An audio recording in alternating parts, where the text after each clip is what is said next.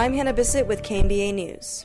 The first day of the Alaska Federation of Natives annual convention kicked off on Thursday in Anchorage. Thousands of people from across the state are gathered together for 3 days for the first in-person AFN convention since 2019. U.S. Representative for Alaska, Mary Peltola, received 2 standing ovations. As she took the stage, Peltola made history in September, becoming the first Alaska Native person, Yupik, to ever serve in Congress. The Democrat talked about unity, working together, and expressed her gratitude to the late Republican Congressman Don Young, whose seat she had won in this special election. Peltola discussed serving not only Alaska Native people, but all the people in Alaska. And I don't see this as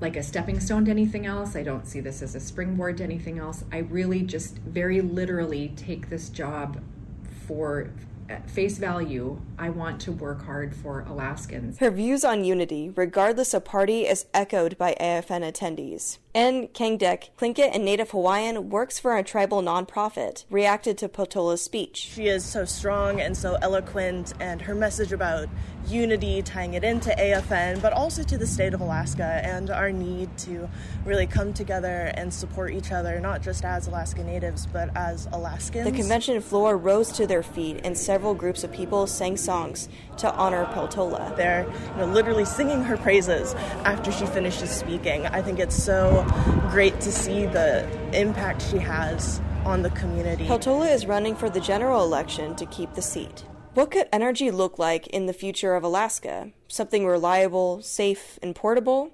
This future could be near with micronuclear reactors. A micronuclear reactor is a small-scale reactor with 5 megawatts. Marianne Keys has over 20 years of experience in nuclear energy.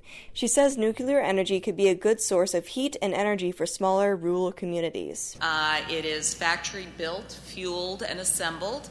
It has 8 or more years of full power for a community of about 3,000. To help visualize, the size of particles are so small you can put the micronuclear reactor on a truck. To give that in perspective, it's about 200 times smaller than the traditional nuclear power plants that have been built around the U.S. and globally. That was Vladimir Novak, who was serving as the chief commercial officer for the ultra-safe nuclear company. Novak says that they started on this mission for a safer nuclear reactor 11 years ago. In traditional reactors, there are really many safety systems around the fuel to make the reactor safe. And if any of those systems, for whatever reason, does not work, then we have an issue. In the reactor, small uranium particles are used to create heat. They are about the size of poppy seeds. They have 3 layers that cannot be penetrated and does not have a risk of leaking out. Tribes should have what is best for their land, and that the stewards of the land should have the final say. A group of Indigenous women were recognized for their military service during opening ceremonies at this year's Alaska Federation of Natives Convention in Anchorage. Emily Schwing has more. For more than a decade, Alaska Native veterans have opened the Alaska Federation of Natives Convention with a color guard procession. This year was a little different. 5 Alaska Native and American Indian women were met with a standing ovation as they exited the convention hall after the procession. Juanita Mullen is from the Seneca Nation in New York State. She just retired as the American Indian and Alaska Native Veterans Liaison for the U.S. Department of Veterans Affairs. First in line was the first time I ever seen them do this. According to a 2020 report from the U.S. Department of Veterans Affairs, only 11% of American Indian and Alaska Native veterans are women. They just started letting females in the battalion in the Navy when I joined. That's Flossie Davenport. She grew up in Nome.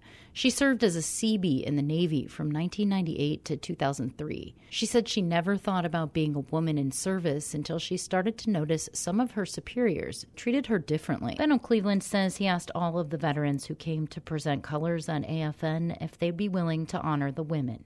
He says not a single man was opposed to supporting the women who have served alongside them. I'm Emily Schwing. The AFN newscast is produced by KMBA and Koahnic Broadcast Corporation, supported with funding by Rasmussen Foundation, Alaska Native Tribal Health Consortium, ExxonMobil Alaska, Chalista Corporation, Maniluk Association, South Central Foundation, ConocoPhillips, Centers for Medicare and Medicaid, and Donlin Gold.